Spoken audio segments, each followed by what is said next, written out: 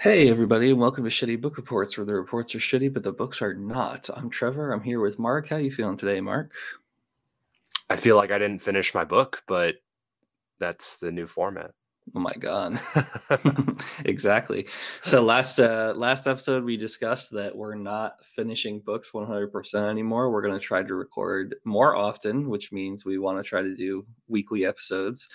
So instead of sweating, oh my god, I haven't finished, we decided that we would be possibly even more detail oriented going into the nooks and crannies of a book instead of trying to talk about the whole thing and try to finish something every week. Yeah. I So didn't yeah, ask you how you're feeling. Sorry. uh, I'm feeling. I didn't prepare anything extra. I'm feeling like I'm gonna sip this cup of coffee. Okay. We are currently recording at 7 in the morning, and it's 8 in the morning for you, right? Yep. All right, here we are. Yeah. But we were back to the roots of a Sunday podcast. Yes, Sunday podcast where we That don't Sunday necessarily feeling. have to finish the book, but we'll try our best to Yeah. mow down a few chapters and get you the scintillating conversation that you all deserve. Yeah. So Mark said you have an intro. Yeah. Again, well, like I do with my book reports, I'll start with a question here. Right.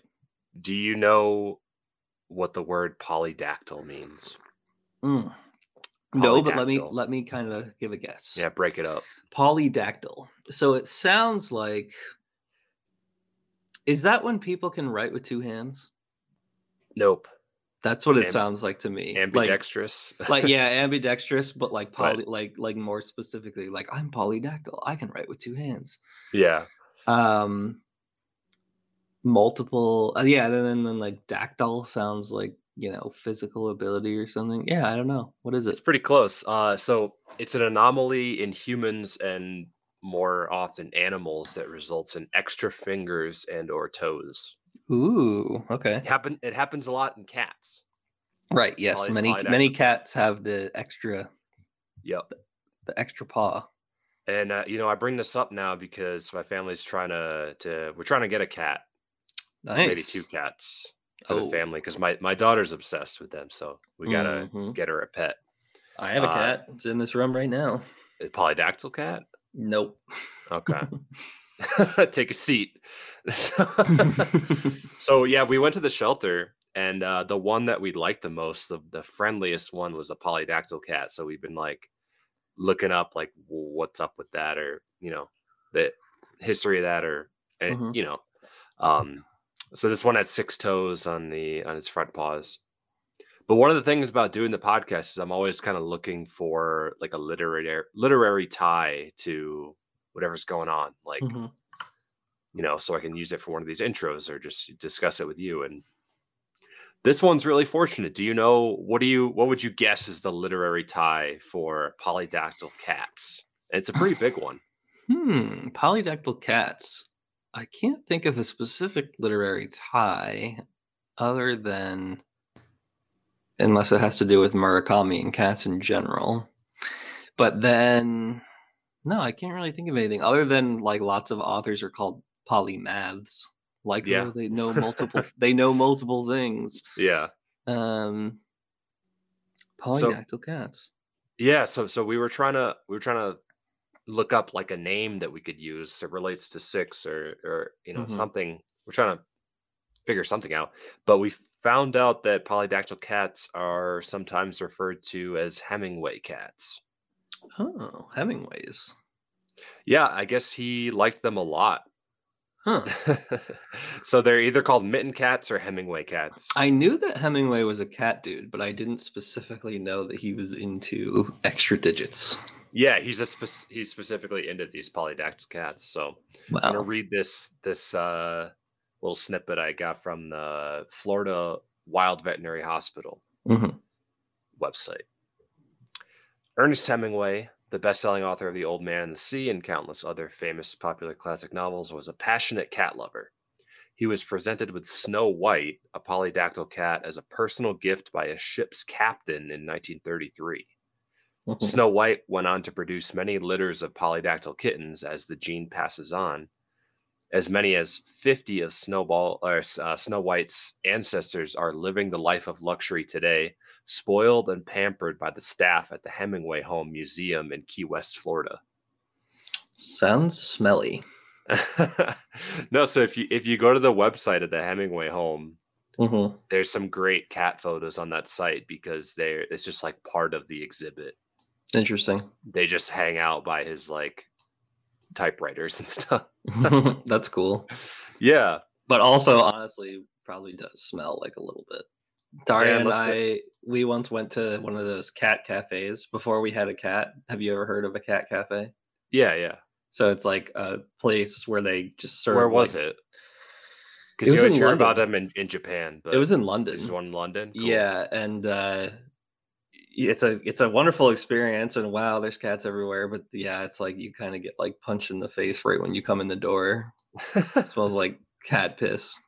Yeah, I mean that's just part of the experience. But that's not going to happen with you guys. I mean, like 1 or 2 cats is like, if you ask me, I mean, honestly, maybe we're snobs about it, but Daria and I like pretty much every day, because LA is everyone has their dog and it's relatively dog friendly here. Like, like the dog, and dogs are shit, and people like take them and like ruin everyone's afternoon by being like, our 2 dogs are at this restaurant, and they just yell like bark at each other your entire meal. Like that's like a very common thing.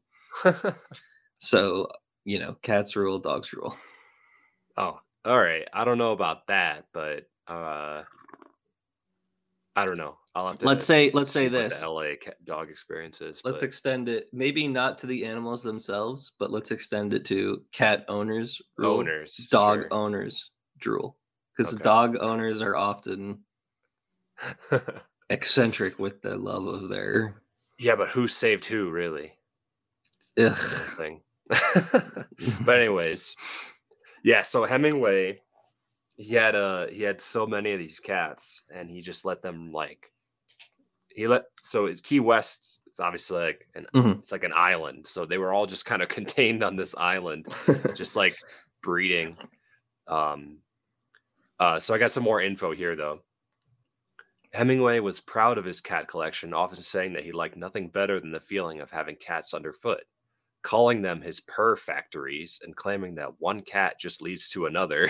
The author once owned over 50 cats while living at his famous house, the Finca, I don't know how to pronounce that, Finca Villa in Cuba. Mm-hmm.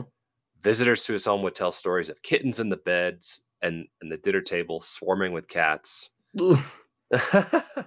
No animal has more liberty than the cat, Hemingway wrote observantly, and for whom the bell tolls. And the author certainly put this into practice, as his many cats evidently enjoyed free reign over every room of the house. How do you think that smelled?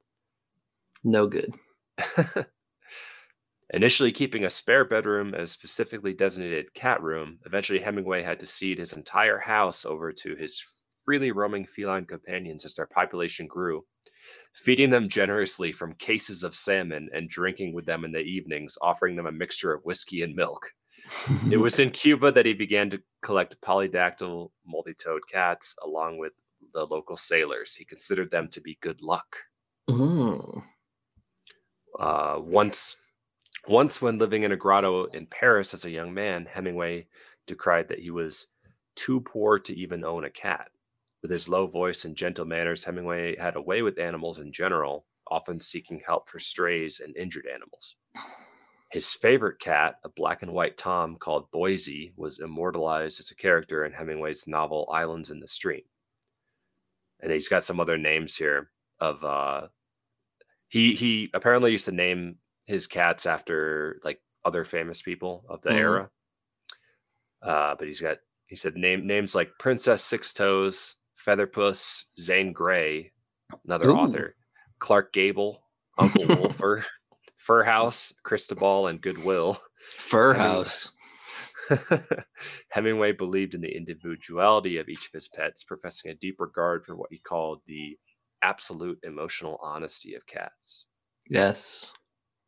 Hemingway, yet another genius on the cat wavelength. So in your opinion, cat owners are more of what, introspective, or they're more inside, No, it has nothing to outside do. people? No. I don't want to go like that deep. It's basically just that in like city living, which hopefully LA can be considered city living, even though it's not as like pop dense as, you know, New York or whatever. Yeah. But within city living, people who have dogs in general, I would say, are less considerate of other people. Hmm. It's basically just like you, like the audacity of being like, I'm going to take this thing with me that will disturb other people.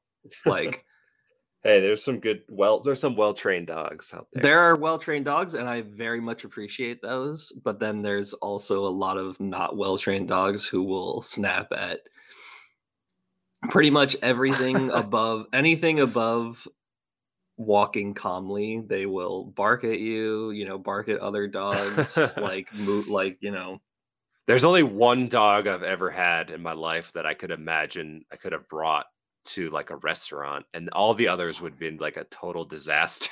Exactly. I would have got a lawsuit for some of them. And people, My Jack Russell would have been like jumping from table to table, just like fucking everything. well, that's the thing. That's like people honestly do that. Like they just tie the dog to the bottom of the table and try to have, you know, bottomless brunch or whatever. And it's like, Yeah. it's such a nightmare. And then all you can do is in those situations, you just grow resentment for the dogs and the people because you're just sitting there being like, our lovely cat is back at home, super clean and super clean and quiet, not fucking up anyone's day. But honestly, this whole cat situation with Hemingway to me sounds like Don't Meet Your Heroes. Like Yeah. going into his house and being like, wow, I can't believe I'm meeting Hemingway. And then there's like 50 cats everywhere. You'd be like, this is horrifying. I actually went to a house once where it was like I went to an apartment Craigslist listing, like looking for my first apartment in LA, like going cheap as possible. And it was like a woman who was like, the local, like, you know, animal shelters don't do enough. So my backyard is fenced in and I have like 60 cats. Oh my god. And it was terrifying. It was honestly terrifying. There was like Yes. diseased cats everywhere. Ugh. That's why Bob Barker stressed to have them spayed or neutered. That's what I was gonna say. Hemingway's not watching fucking Price is Right, apparently. Yeah. I know, he just went all out, and I can imagine that, like you said, the cases of salmon, he just like splurged Also, it's not the for prettiest all of thing in his the cats. world. It's not the prettiest thing in the world when cats start spitting out other cats. So it's like, was his Yeah. house just like filled with like, you know, nativity scenes? What did they use for cat litter, like, back in the day? I imagine you just had, like, a box of sand or something, right? It's not like they had mass produced, like, I what bet we you the have history. now. I bet you the history of cat litter is one of those freaky things that goes back way farther than you think. Yeah. I Like, mean, my I don't know. example of that, of like things that go way farther back, is always like I learned in school that ancient Rome had vending machines. Isn't that weird? How? How? There were coin operated like kind of like devices. It's like you put this in and like turn like a thing and like what you wanted comes out. Mm. It wasn't like refrigerated Coke. Yeah. Those But were the they days where you could get away with, like, the coin on a string. exactly. Yeah. That's interesting. Cool. Yeah, we have to look up the history of kitty litter. Yes. Next episode on Shitty Book Reports, the history of kitty litter. Dude, there's probably some literary tie. They're definitely. I'm probably telling is. you, like, if you look far enough, there's a tie. I mean, this one was really easy. Definitely. It's going to be something like Shakespeare was sick of having cat shit everywhere. Yeah. So he decided to mulch a tree or something. Yeah. Cool. Well, okay. So this week I'm going first, right? Yep. Unfortunately, my cat only has the normal number of toes, 5 toes, but she's around. What's your cat's name? Kisa, which is the Russian word for cat. Okay. Kisa. Okay, so in going with the new format, I actually finished one book and then started another one. I was Huh. telling you that I was kind of in between two books at the time. So I will spare a brief few minutes to talk about the very end of last week's book that I was talking about was And Quiet Flows the Dawn by Mikhail Sholokhov. And tell me what you remember of that book, if anything. Quiet Goes the Dawn. Hmm. Yeah. That was the one. I think it was you mentioned some like it was a did a good job at not having like a Russian figures just Yeah, in the Russian forefront. historical Yeah. figures, yeah. Then Lenin went to get a cup of coffee. Yeah. No, yeah, that was yeah, it was good in that way. But the end of it, so it's like this book about the Cossacks and their role in the developing kind of like conflict of World War One with like, Mhm. Russia being involved, and obviously their like fate is often tied to Russia and kind of these other kind of major government bodies around the more kind of like neutral, I wouldn't say neutral, but like the Cossacks are their own thing, but they're not, which is complicated. And the end of the book was pretty interesting. It's like all these different conflicts happen. It's the development of Tsar Nicholas II and his entire family gets killed. It's the development of like there's not going to be an empire anymore. There's not going to be a Tsar. There's going to be a People's Republic, the united like the Soviet Republic of we're going to split everything up evenly. Like it's this massive communist ideal that's developing in the country, and the end is like just totally fucked up. Have you ever heard of a movie called Come and See, or have you seen No. What's that? it? So Come and See is often referred to as a horror movie that's not a horror movie. And what it is it's one young boy's journey throughout World War II, but like physically in sort of like the battlefield. Not like him, like he's not some child soldier or something, but it's like I'm like a kid who is being pushed around by like the Mhm. conflict. And if you ever want to see one of the most fucked up movies you've ever seen, Come and See. Not in the sense of like, oh, it's like Human Centipede, like wow, it's so like gross and fucked up, but it's like it's very intense, like basically like, bodies piled up, like that kind of thing. Just real wartime stuff. And it's a beautiful movie. I mean, it's like very artsy and Mhm. just like some of it is sort of like um surreal and impressionistic, but other parts of it are shockingly kind of like stark reality and stuff. So if I can't recommend Come and See enough. It's very good. But I would almost say that Quiet Flows the Dawn is kind of like the Come and See of books. Because I was telling you before, like he has you, kind of get globbed onto these interesting characters, and then they do really fucked up things like rape people, or like the one woman like attempts to commit suicide. Anyway, I don't want to go into the full kind of book because I did it last time, but I will say that I read the end, and the end is very kind of interesting. It's like everyone from this conflict, these various kind of like proxy wars, kind of goes back home. The Cossacks kind of go back home, and then they have this interesting sort of like period where they can kind of like decide which side they're on again. It's like the way it kind of all the cookie crumbles is like you're either a Bolshevik, which is red, or you're Mhm. an imperialist, which is white. And there's people that you've been reading throughout the book who it's like, oh, they ended up with the imperialists, or oh, they ended up with the Bolsheviks, who's who and stuff like that. And then they all go home and kind of like, in that sense, and in a weird way, it's interesting to read like a country politically divided, because you can totally see this happening. It's like, I was a Bolshevik soldier, I believe in the socialist republic, but then when you go home, your dad is like total, make America great again or whatever. Yeah. And it's He's like, into QAnon. it's the same thing. Like when they get home, it's like, no, like you have to be an imperialist because like they're winning right now and we don't want to die, and like all these different like allegiances.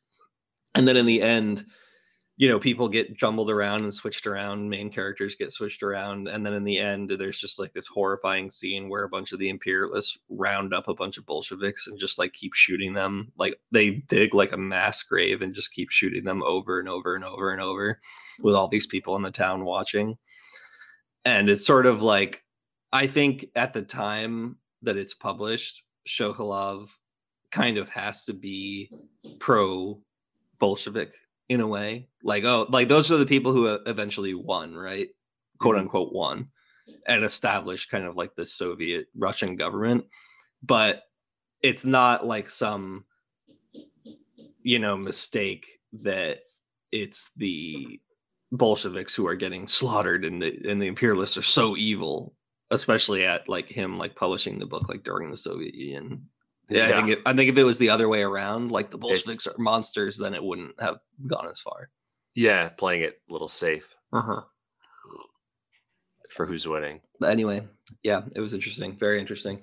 But I'll move quickly along. The thing that's funny, and we've talked about this before, about I'll move into my next book report, but the thing that spurred on that I started reading another book at the same time that I was reading Sokolov is that I'm finishing up And Quiet Flows the Dawn. It was the end of the year last year.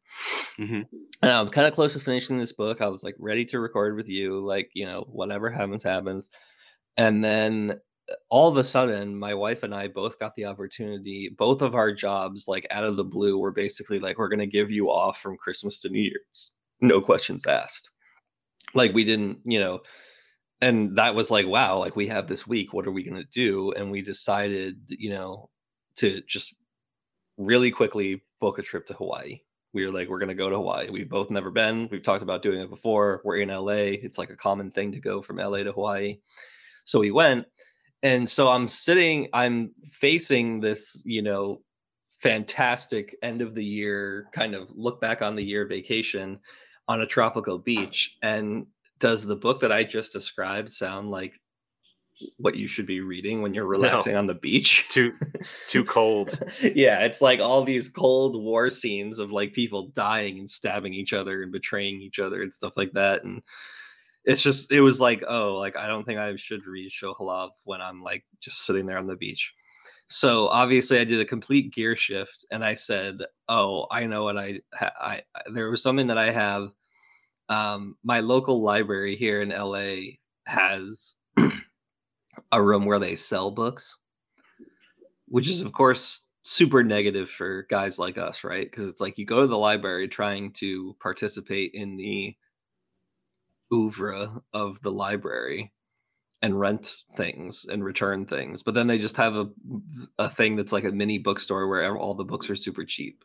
So I just go buy books instead of rent all of their old stuff, right? Yeah, it helps with funding. Yeah. So in a way, I'm supporting the library, possibly even more than if I did rent a book. Anyway, so in there, there was like a bunch of classic fantasy, right? And that I'm always trying to grab onto something that is like, oh, like a fantasy book from my childhood, but something that will give me that nostalgia hit, but that I won't think is super stupid.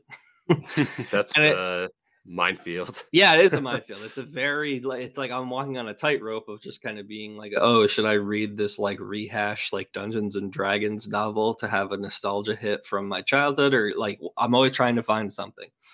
And the book that I read, or the 1/3 of a book that I've read, and I think I'll discuss part one and just the author itself, is I read The Dragonbone Chair by Tad Williams. Have you ever heard of Tad Williams? No. So Tad Williams... I'm going to have to look up. So with fantasy stuff like this, I judge very heavily on the cover. The cover's good. They'll stick to the same kind of theme. Like the mass market paperback is pretty good. So describe the cover once you... What's it called again? The Dragonbone Chair. So Dragonbone Chair. Okay. Is it the one where the guy's holding? Yep.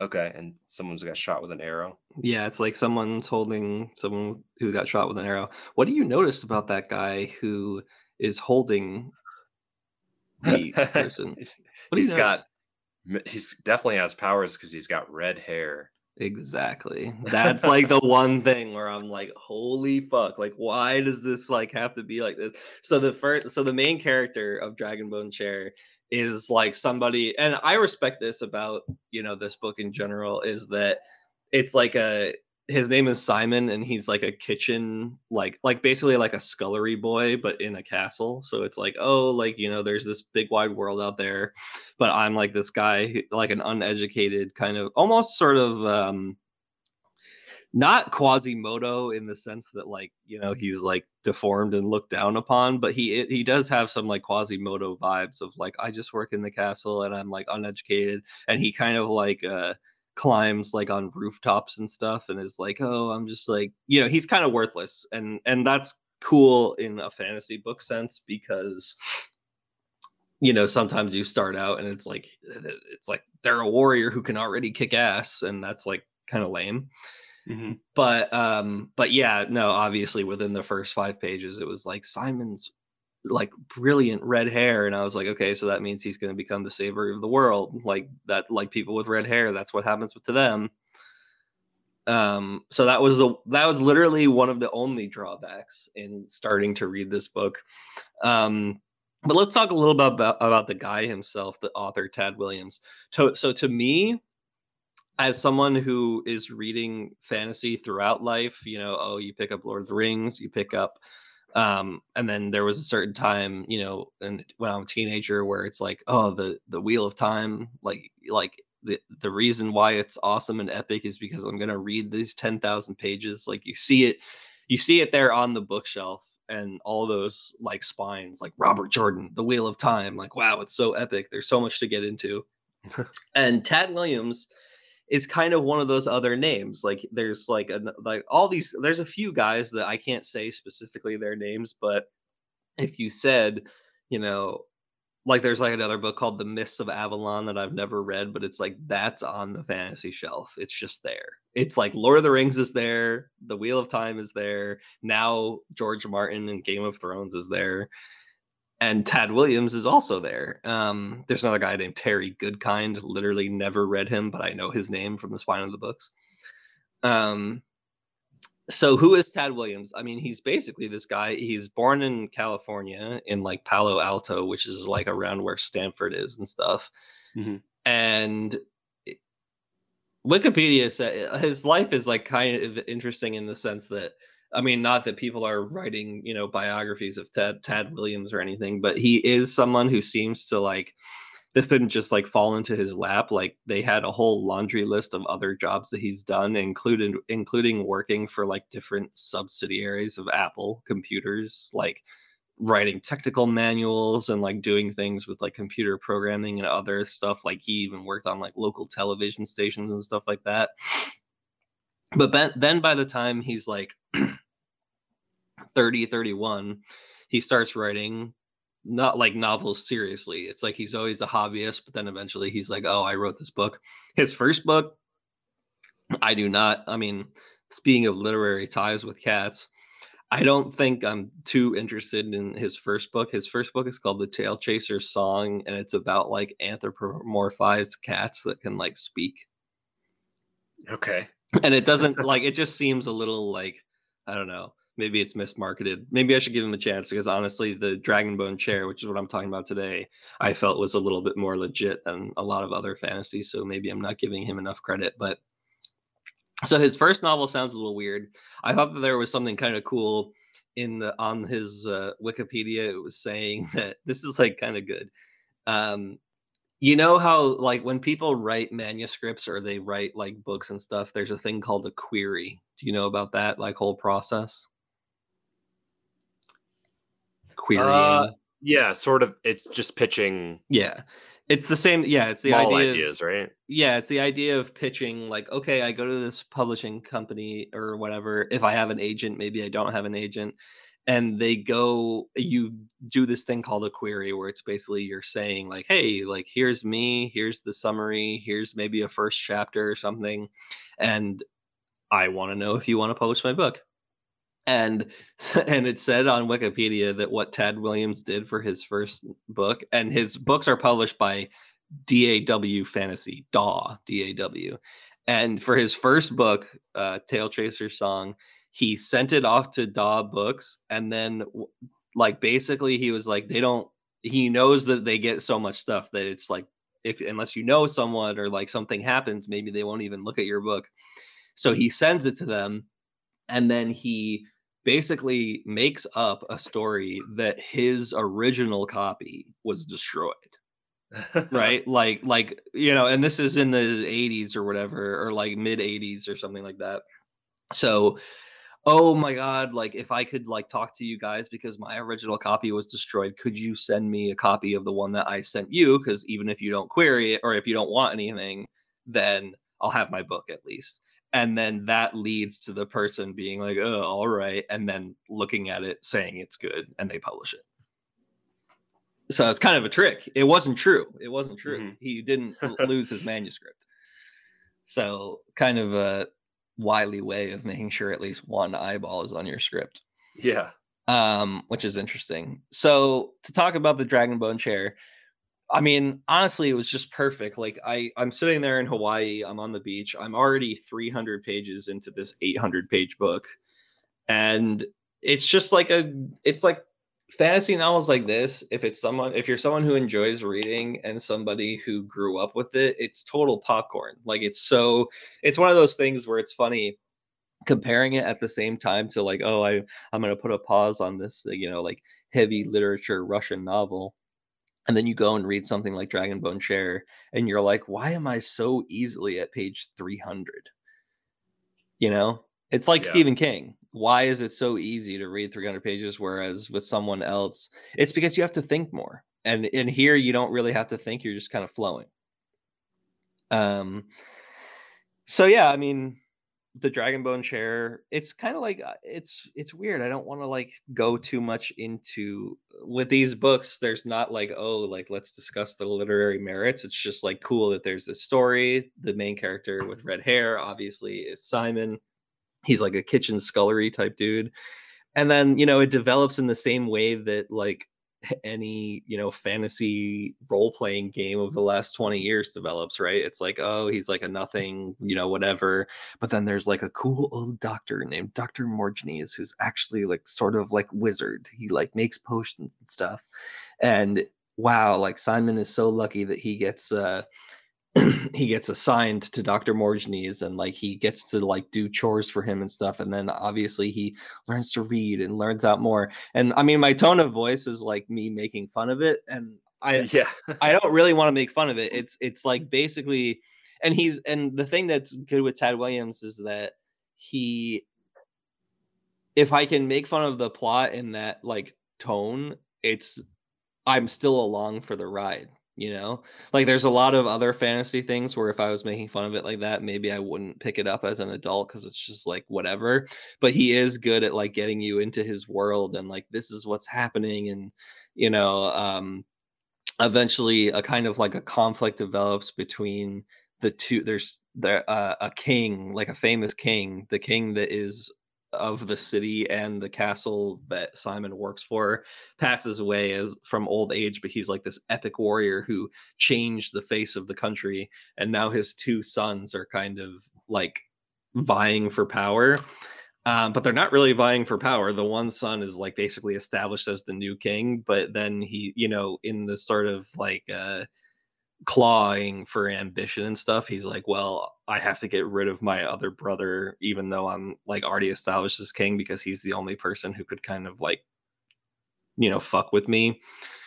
And of course there's like there's like a worm tongue type character like from Tolkien, like the evil like priest who has like he whispers in the new king's ear like this, that, and the other thing. And there are some darker things happening. And then at the end of the first section of the book, which is like kind of where I want to wrap up, because I will talk about the plot, in the coming episodes, but basically Simon gets like forced out of the castle. Morgany the wizard slash doctor guy. I'm not 100% sure yet, but I'm pretty sure he's dead. It's one of those things where it's like, you have to flee the castle now and take nothing with you and blah, blah, blah. And, he just gets shoved out into the world having known basically nothing. And, yeah, I mean, and also, it is giving me that nostalgia hit because it's just like good enough that it's like, wow, I'm interested. But then it also, it has like the hand drawn maps from the author and where they're Yeah. going. You can look at what's happening and stuff. So, I mean, honestly, it's a perfect beach read for for a nerd like me, and I'm so glad that I picked it up because it's as legit as I wanted it to be. And at the same time, just taking me away into that like fantasy world of like, oh, what do we do? There might be dragons or like, stuff like that. So so I think with this new format, it's we're starting something and planning to finish it. So what did this book do to draw you in that's so that you want to keep going? That I want to keep going. Yeah. I think it's just that it's like what I said, that interesting kind of almost like as a reader, like purely as a reader, is that it's interesting that you're sitting there and just being like, oh wow, I'm on page 300, or oh wow, I'm on page 250, like as you feel like you haven't really read that much, or like whatever, because it kind of just flows forward. It's very easy. And also with all fantasy, kind of what you're looking at with a lot of fantasy is if you can buy into the world building, which he's good at.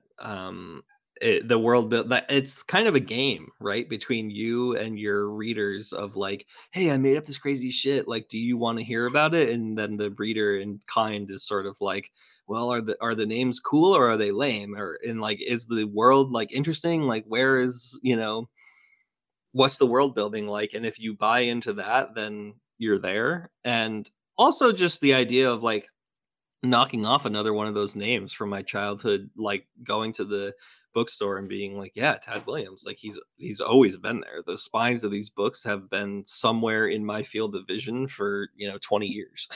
Yeah. So why not like give him, there must be a reason why you're on the shelf. And also there is, there's very kind quotes about him in his career, like George Martin, who started Game of Thrones, he was like, I wouldn't have started doing it if it wasn't for Tad Williams. And he's not like that long ago. I mean, the Dragonbone Chair was published, I think, in 81 or something.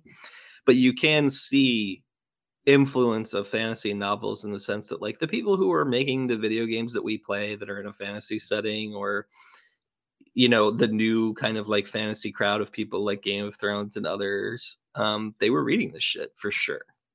Yeah. So it's cool. Nice. Yeah. So you think you'll probably finish it for next episode? I don't know about finishing it for next episode. I'm on page 300, and it's one of those deceptive books where it's like, oh yeah, here's a paperback from the library. Like it's probably like maybe 400, maybe 500 pages, and then it's like 800 pages. Damn.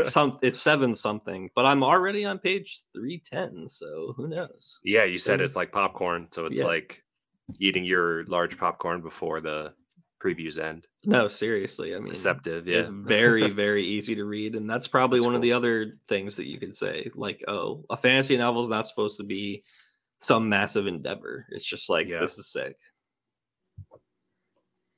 Sounds good. Mm-hmm.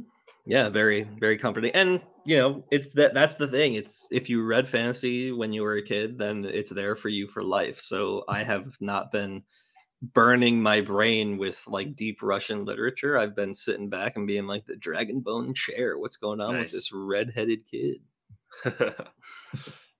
All right, sounds good. So that's the first ever partial. It's the first ever partial book read that is admitted. As we said last time, I actually have reported on books that I'm not 100% done with. So I'll have the second official one. So this week I revisited an author that I covered way back in November of 2019.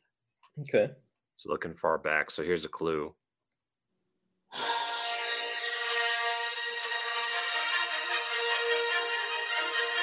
not gonna play too much of that, You but read George Lucas.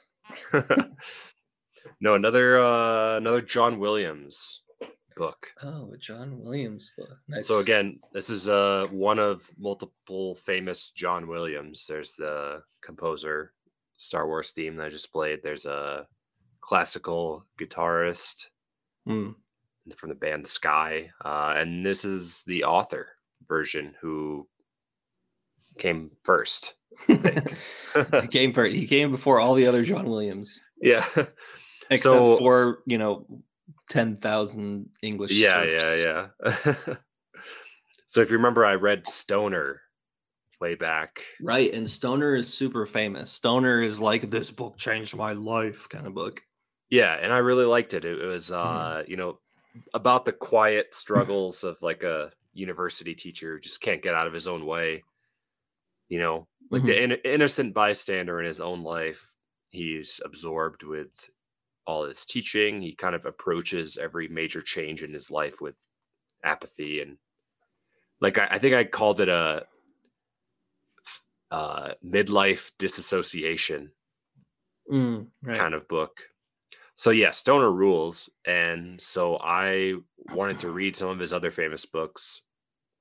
He's basically got 3 that are the most well known, but this week I read his Western sort of book, which is called Butcher's Crossing. Cool. And it's his second novel, and I read about I'm like a third of the way through, or a quarter or a third, but it's from 1960. So yeah, I'm partially through, but I'm already drawing a lot of parallels to Stoner. It has that sort of feeling of the Was Stoner before or after publishing? After. Oh, okay. Yeah. But it also feels like a predecessor to the kind of Cormac McCarthy introspective Western, however you want to call that. Yeah. Highbrow Western.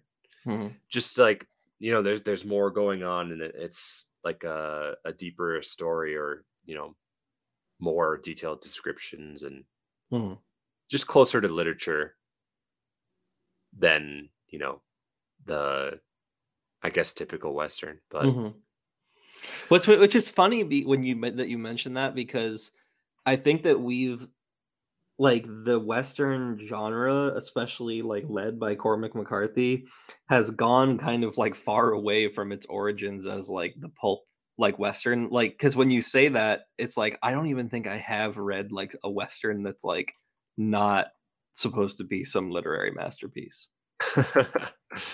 They kind of took it away, right? Because the original, Westerns are sort of like, here's some pulpy book. That's true. Yeah, it has like strayed from that. I think it's just intimidating once, something more more close to literature like comes out, I guess. But also the world moved on from that era, I guess, where we novels. Or just where we were close enough to, in the 50s, it was like within arm's reach still a little bit to be like, yeah, my granddaddy was a cattle rancher. Yeah, exactly. And that's kind of shrunk for sure. But so this novel so far, it's about Will Andrews. He's a college boy who, he leaves his studies at Harvard. So he's an East Coaster, New Englander. Those bastards. So he leaves Harvard to basically find himself. He just, ups and moves west. It's 1873. He hears a lecture on the, Ralph Waldo Emerson philosophy of nature. That's just so impactful for him as like as a youth, that he just decides to go to the Wild West. He leaves for Butcher's Crossing, Colorado, to find his unadulterated self. And that's a kind of a common theme for like a novel, like a coming of age kind of the word Bildungsroman, Hmm. you know, and so that's the setup. But Sounds like a number one reason to get your ass kicked out west. I know Why the are you out soft, here, boy? yeah, I wanted to find myself based on a lecture at college. yeah, and it's unclear. I can't. It's unclear if he actually like. I need to go back and check if he actually had a lecture from Ralph Waldo Emerson himself, because he was alive at that time, like in the area. He was at Harvard, and Mm-hmm. but I need to double check on that. But maybe that's what made it so powerful. Yeah. But so, what better way to find yourself out west than to go on a buffalo hunt Right. on the plains with Gotta 3 other guys? gotta do it. Yeah, and so the book starts out where he's on a train, just kind of taking it all in. Like, wow, like I don't know what I'm after, but these like mountains or whatever sure look awesome. Like, Hmm.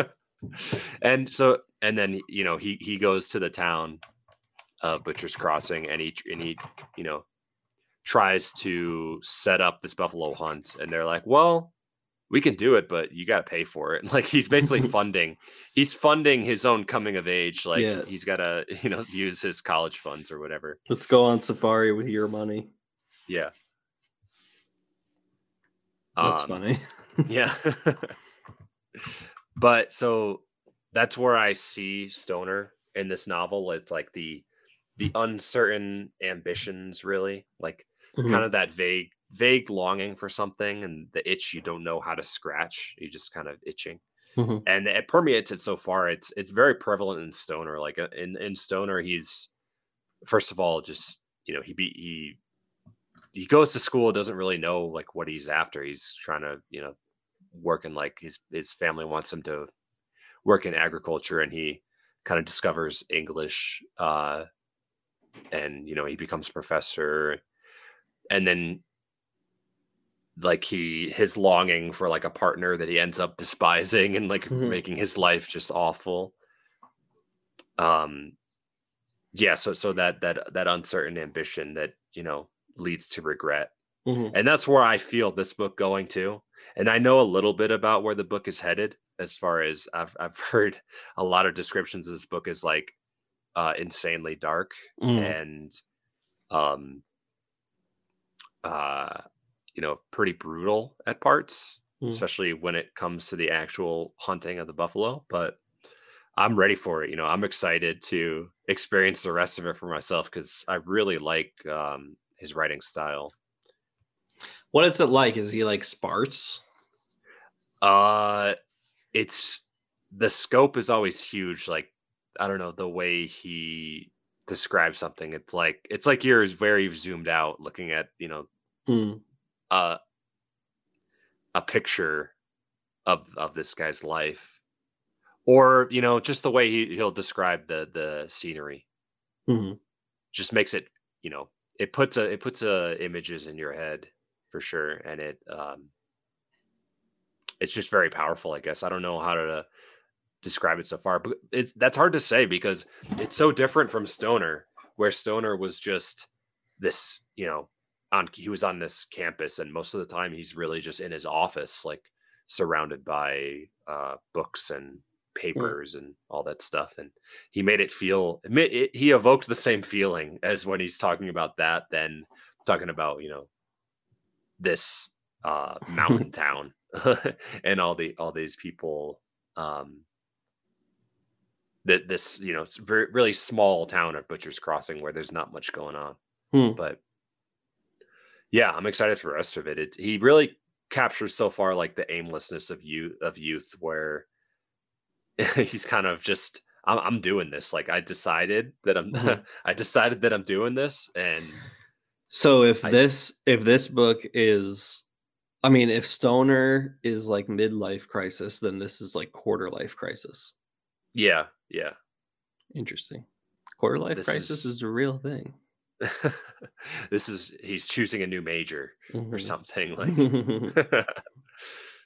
to relate it to something else. But so I just want to read a quick quote from this, just from the early on, just to get a little sense.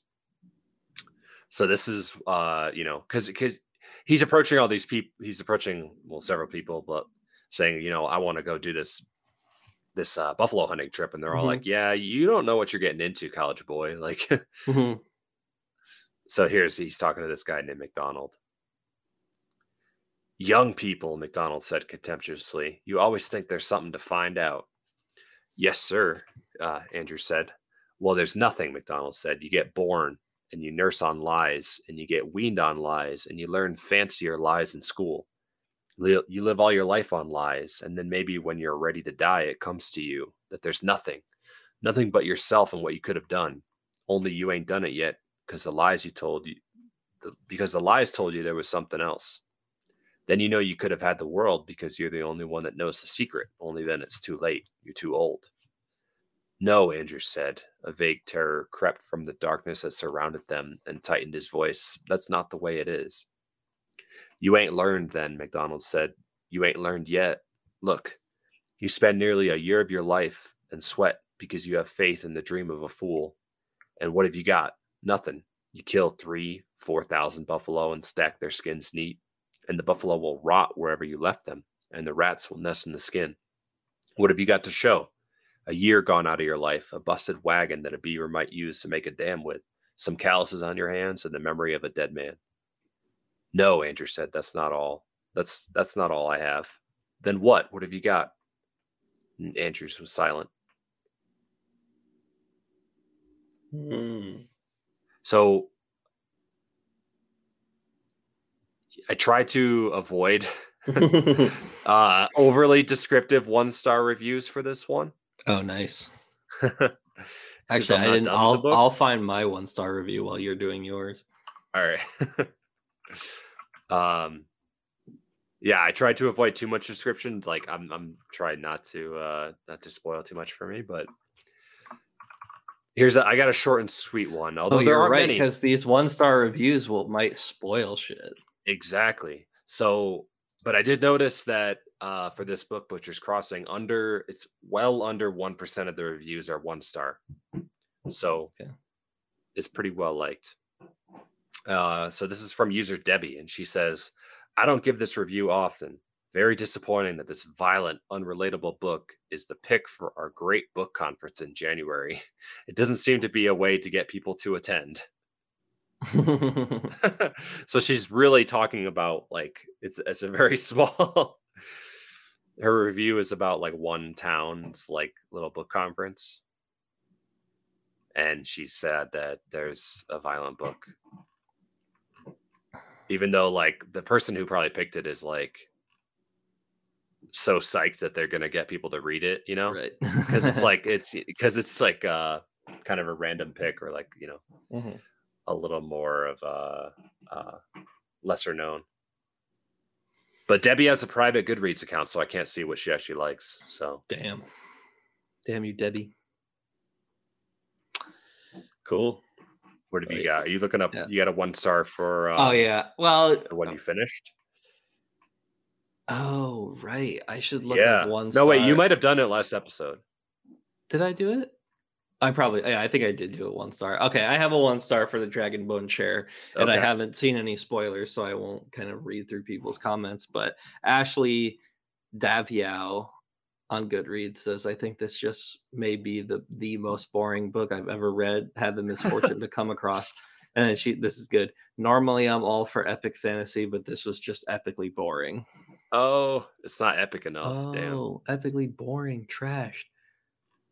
And actually a lot of the 1-star reviews are actually saying that they love his other series called Otherworld.